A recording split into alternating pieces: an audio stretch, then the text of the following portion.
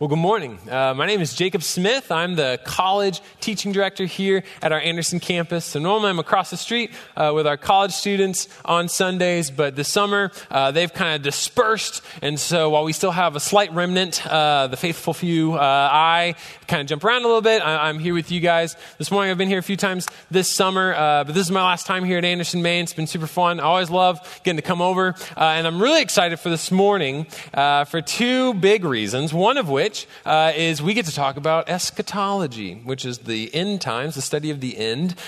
So big topic. But the second reason I'm excited is that this is supposed to be my shortest talk all summer because our AC is broken, and so I was told, cut it down. So we'll see what happens when those worlds collide. But I want to start out by just giving you a glimpse of this thing that I found this week. What are you doing? Did you fall in the toilet? Man, I've been there, right? Man, we've all been there.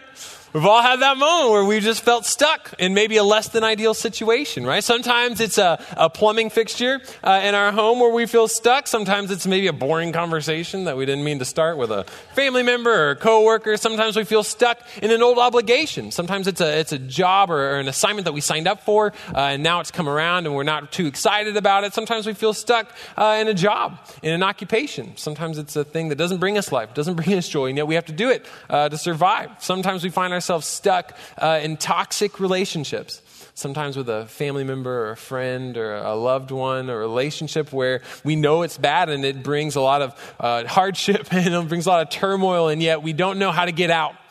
And so we're stuck in that situation. We're stuck in that relationship. Sometimes we get stuck in lies.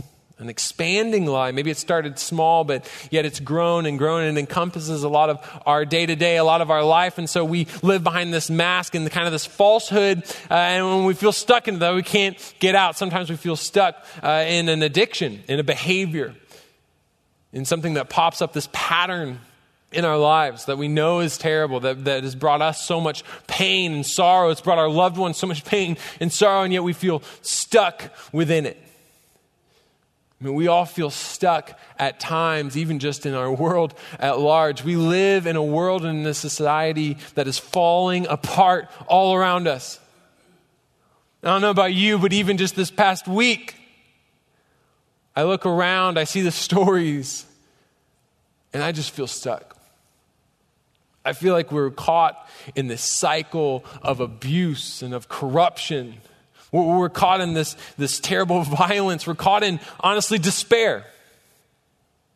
That's the world that we're living in. And it doesn't really matter which law we might pass or which hashtag we might use, because our world is struggling not just against sexism and racism and terrorism. Our world is struggling against sin. That's the root. That's the issue. That's the cancer that we just can't shake off. And the tragedy is that is a world, that's a war, that is a struggle that our world cannot win. It just can't. So how do we respond to that? How do we as believers respond to the reality of our stuck existence? How do we live as people who are stuck? In this summer, we've been walking through theology. We've been looking at who our God is and what he's accomplishing in our world. And we're doing this because God wants us to love him with not just our hearts, but also with our minds. God wants us to dedicate time and energy and study to understanding him. He wants us to use our minds to understand things about him, because he knows that in that process, as we learn more about him, he understands that we will learn more of him. We will get to know him on a personal, relational, intimate level. And knowing God in that sense, having that relationship, having that intimacy, I mean, that's the goal of life. So this morning, we're getting to focus on eschatology, literally the study of the end times. And we're looking at specifically how all believers can embrace certain truths about the end of this world. And in doing so, we can experience an incredible hope despite the struggle of our stuck existence. Now, honestly, this sermon that we're going to walk through this morning is very different from what I had on Thursday afternoon. My sermon kind of plan and outline was very different on Thursday afternoon than it was on Friday morning in light of just sort of world events. It changed again even last night, but I started off hoping to kind of walk through the variety of views that Christians hold regarding the end of the world. Right? Some of us are very familiar with the fact that there is a lot of opinion, there are a lot of interpretations, there are a lot of views about the end of the world held within Christian circles. There are a lot of very godly men and women who have created and hold to different views, different timelines. People have calendars that don't line up with each other, with certain events that pop up in some and not in others. And so my goal originally was to kind of walk us through kind of the major viewpoints, the major ideas. And the goal was to kind of shine a light on it, to offer some clarity. Kind of my goal was to equip you to essentially walk through those discussions a little bit better, to kind of discuss those issues that divide us so that we were more prepared to have those conversations. But man, this week has been rough for our nation. The violence, the divisions, the issues that basically culminated just a few hours north of us in Dallas on Thursday night. So in light of that, I really felt led by the Spirit waking up on Friday to go a different direction. To instead focus us entirely upon what unifies us as believers. To focus on the truths that we can all affirm. That every single person who places their faith in Jesus Christ for the forgiveness of their sins, every person who recognizes Scripture as the Word of God, I mean, these are truths that we all can affirm. These are truths that we all land on and proclaim. Because the reality is that our culture right now, I mean, it's dividing. It's fracturing. It's falling apart all around us. And it's tragic. And yet in that tragedy, there's this beautiful opportunity for believers to live out, to exemplify the unity that's offered through faith in Jesus Christ. Man, now more than ever, we can show the world around us how any person of any gender, from any background, from any socioeconomic status, from any nation, all these people, from all these tribes, from all these nations, from all these languages are unified as brothers and sisters in Christ. That's the opportunity that's given to us. That's the unity that's given to us as believers, as a body of believers. So now is the time to really live that out. Now is the time to hold fast to our unity, to the things that bring us together, on the things that we can all agree upon. I mean, there is a time and there's a place to discuss our differences in theology. Absolutely. I'm not saying that is wrong at all. But I would propose that right now, this place might not be that time. That instead, right now, what we have is an opportunity to be different, to stand out, to be a light in the darkness, to be a city on a hill, to be unity in the midst of division. That's what we have right now. And so to that end, I essentially landed upon 7 foundational truths that we can all agree on regarding the end times, regarding the end of the world. 7 kind of foundational truths that we see in Scripture that we all can affirm. But then last night, I was led, not by the Spirit, but by the Anderson air conditioning unit, to go to 3. So we're going to go with three truths. Just cut it down a little bit so we're not sweating too bad.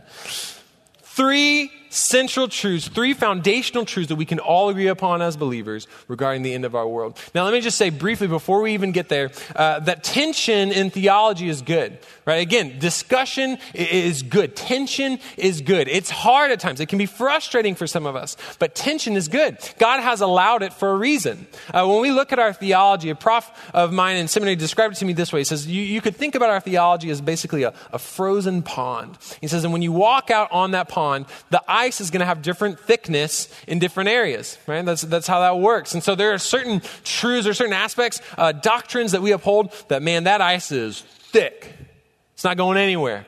The triune God, the depravity of man, salvation by grace through faith. I mean, that is thick ice, strongly supported by Scripture. But then there's some issues where the ice gets thinner. And those are the ones where we begin to debate. The things like the end of the world, the eschatology, the end times. I mean, that's a thinner ice area.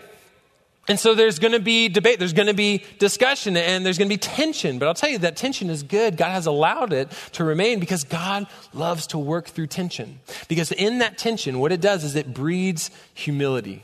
Ideally, it breeds humility.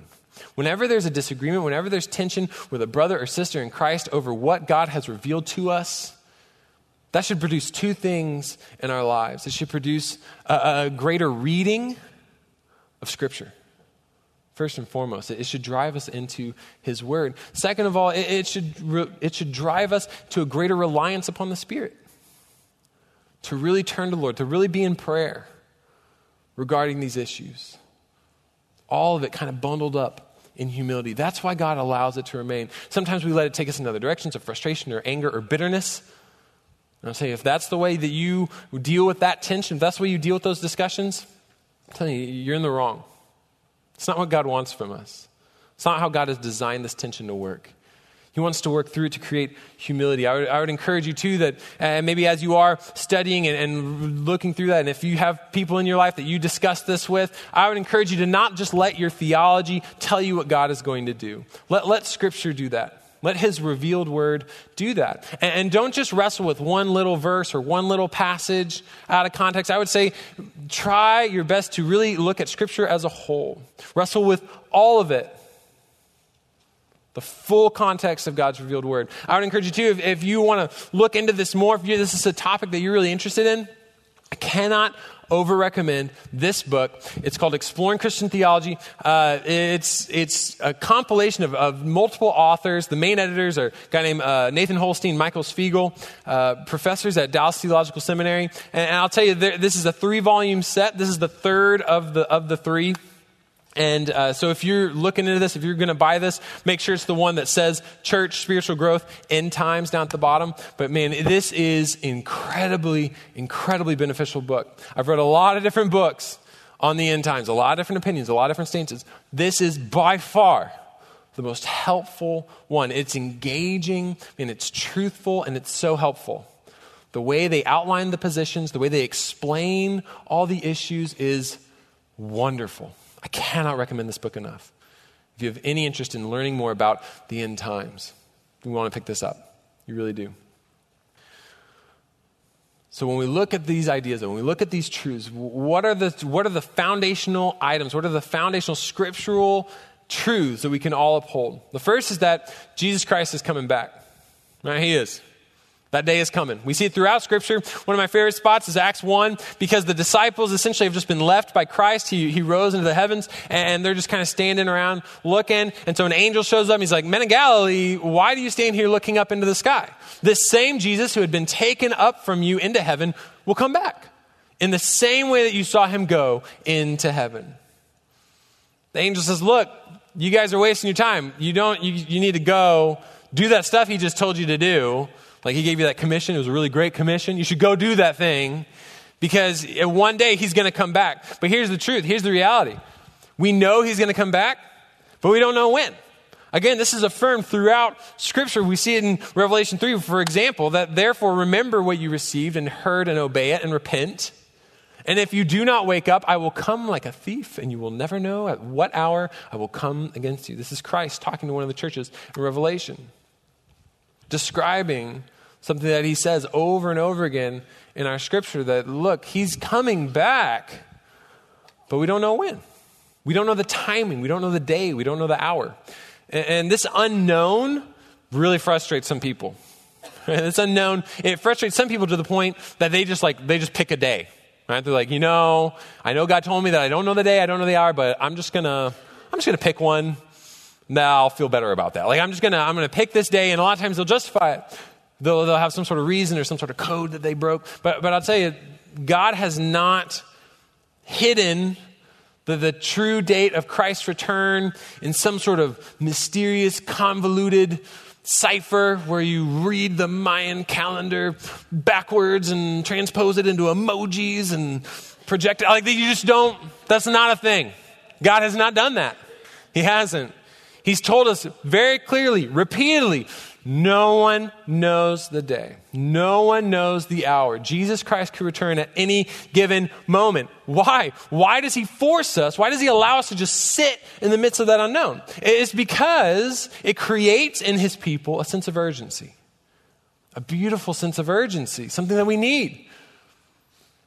Right? It's the difference between just a normal quiz or a pop quiz, right? If you're in college and you've got a quiz on Friday, well, you're going to study on Thursday, right? Maybe just very early Friday. I don't know. Like somewhere in that very small window, because my quiz is 1 p.m. on Friday, I'm going to start studying 12 p.m. Friday. Like that, I just know that's the way my life is going to go. Versus I'm in a class and I know there's a quiz, but I don't know when. Right? It's a pop quiz, and it could be any given day.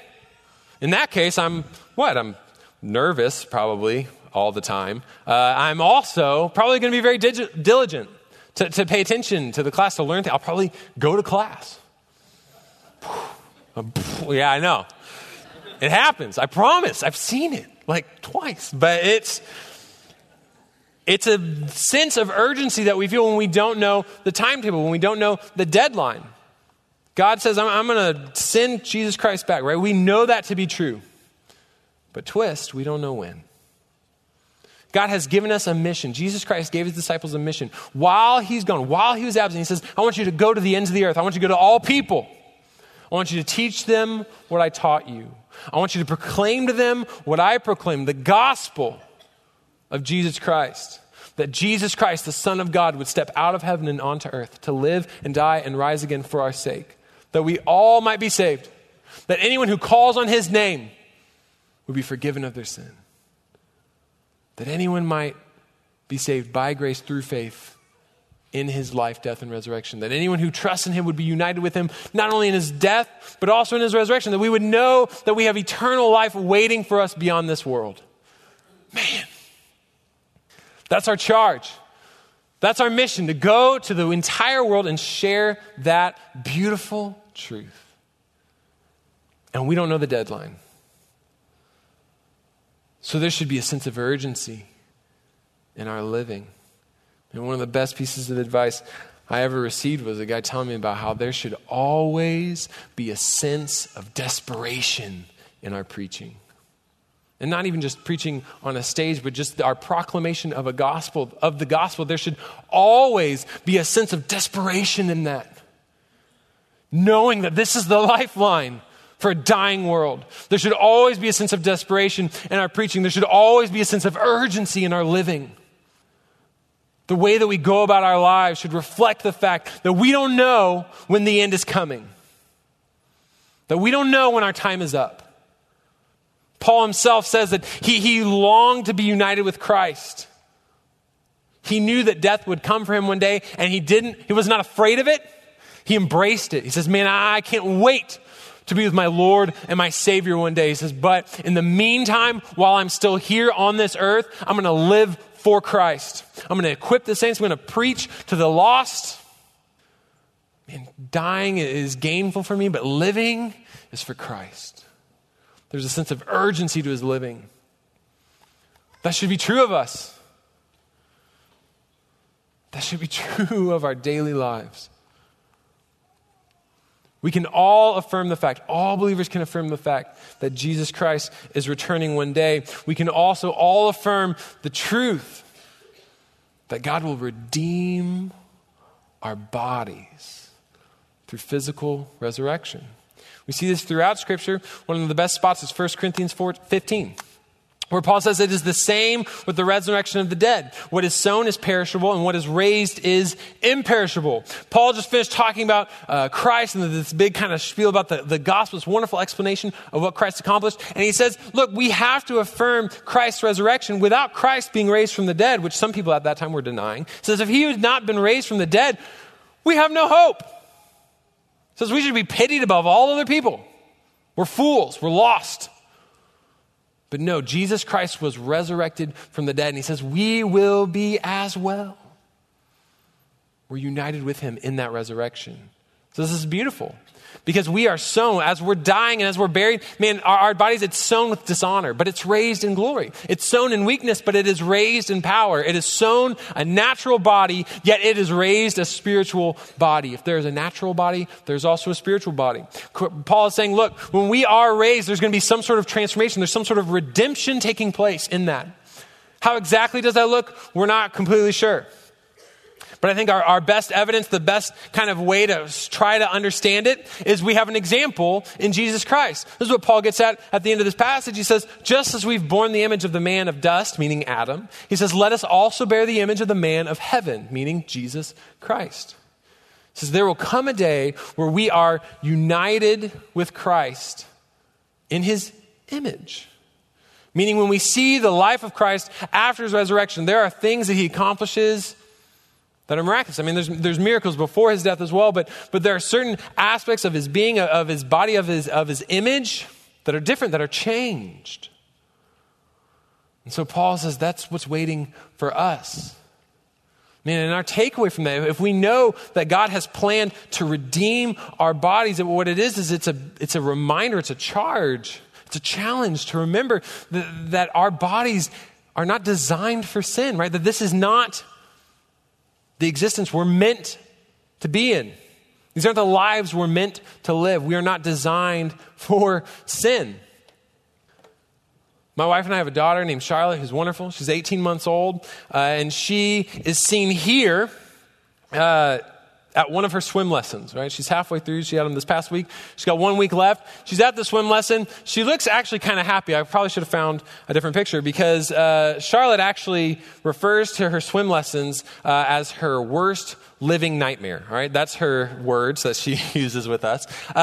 She absolutely hates the swim lessons. I don't know why. She just hates them. She hates them. Anytime she gets in the water, my wife is so loving and gracious. She takes her to these swim lessons, trying to teach her survival skills. And yet, as soon as they get into the water, every single time they went this past week, as soon as they get in the water, Charlotte sticks her hands up and she goes to go like this.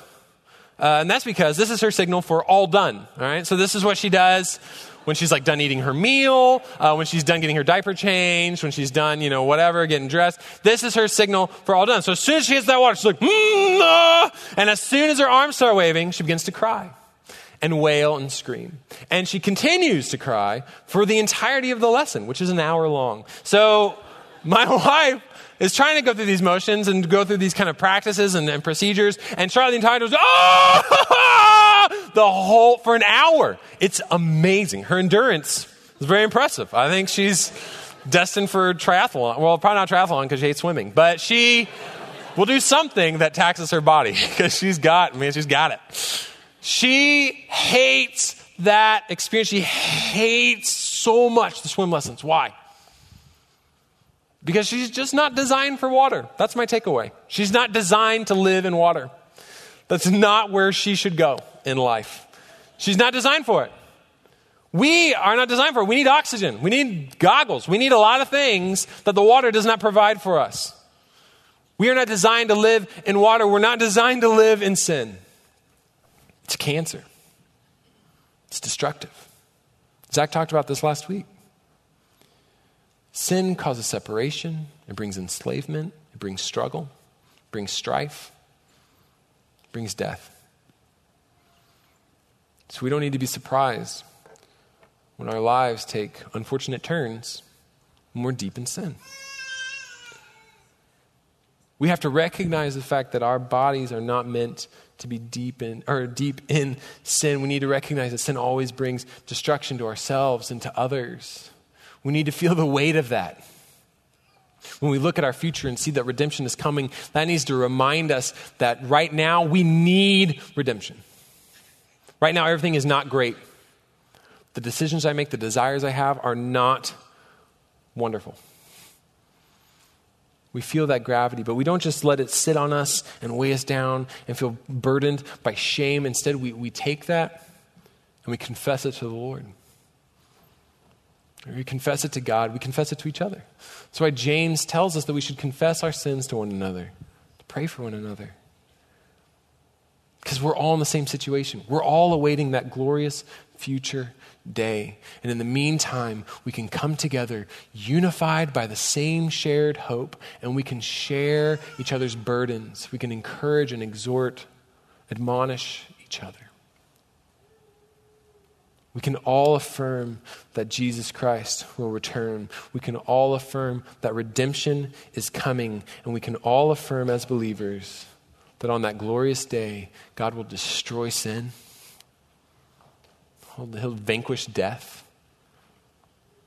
And he's going to provide new eternal life. We see this in Romans 8, where Paul's talking to a group of believers. He says, I consider that our present sufferings, they cannot even be compared to the coming glory that will be revealed to us. For the creation eagerly waits for the revelation of the sons of God. Paul is saying, look, I know that there are struggles in our present circumstances. And Paul knew suffering, right? Paul was in prison. Paul was beaten. He was tortured. Paul eventually would be murdered and killed for his faith. He says, I know that there are sufferings in your life right now. He says, but I guarantee you that what you experience now cannot even be compared to the glory that is coming.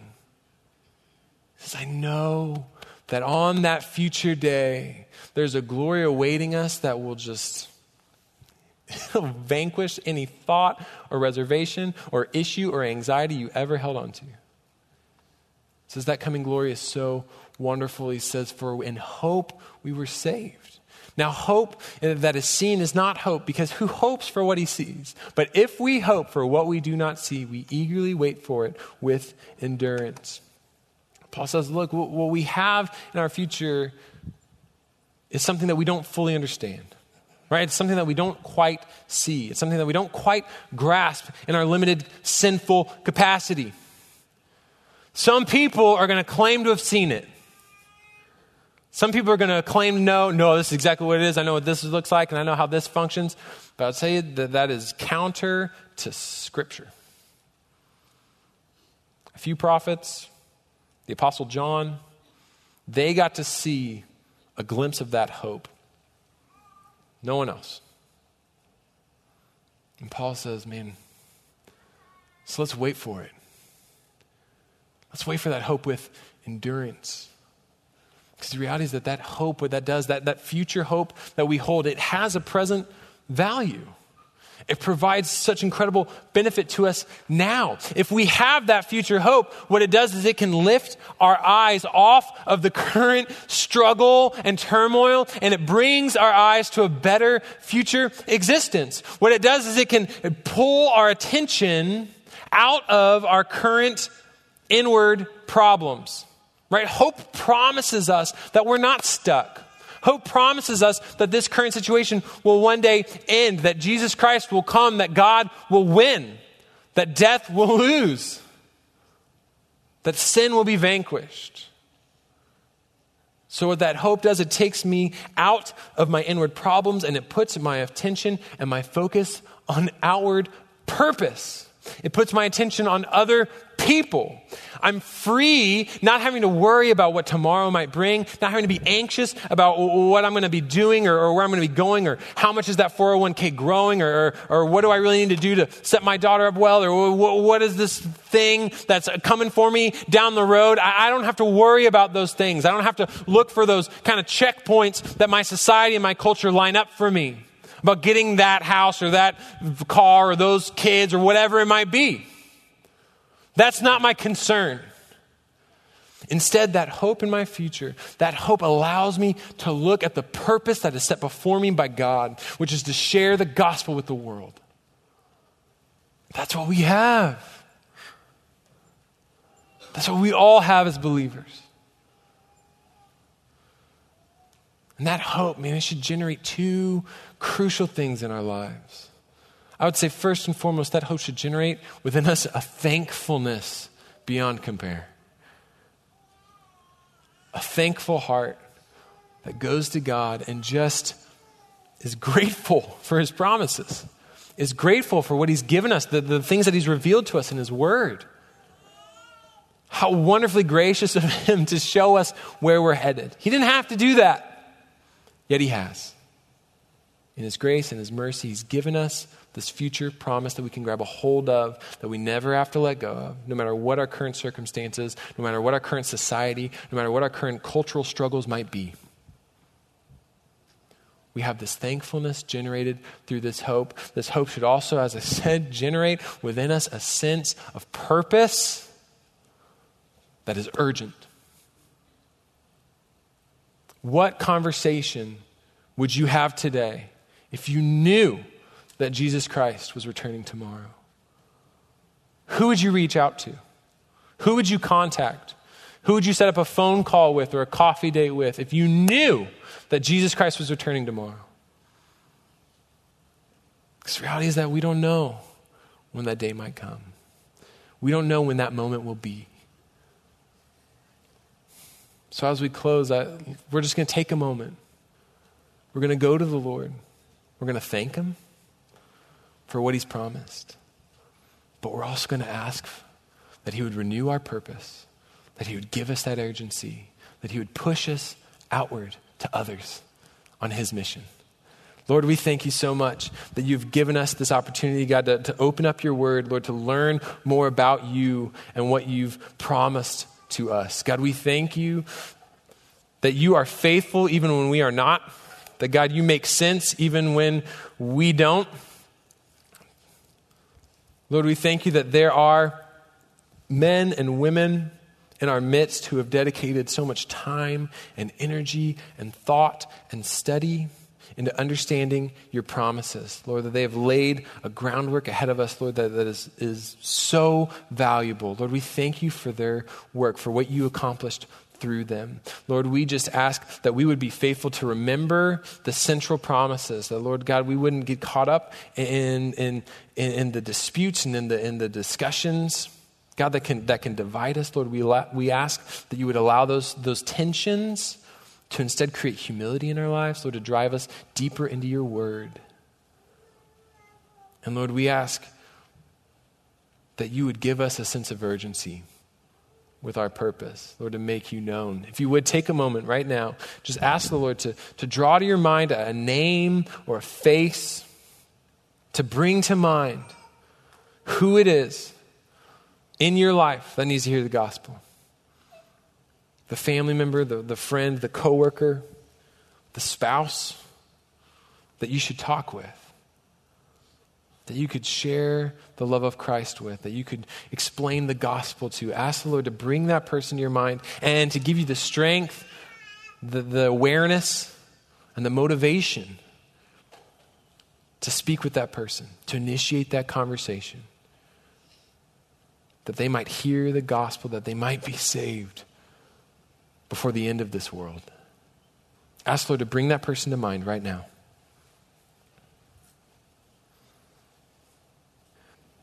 Lord, once again, we thank you for who you are, God, for what you've done. God, let us be your witnesses. God, let us be your representatives, people who speak love and grace, enriched by truth. Lord, let us support each other well. Lord, let us be supportive of our culture, of our neighbors, our friends, our coworkers. God, be with our leaders as they navigate some tough situations. Lord, we ask that your grace would be abundant, that your light would shine ever brighter in the midst of this darkness. So God, we pray these things, ask them all in your will. Amen. All right, well, we love you guys, and we'll see you in a week.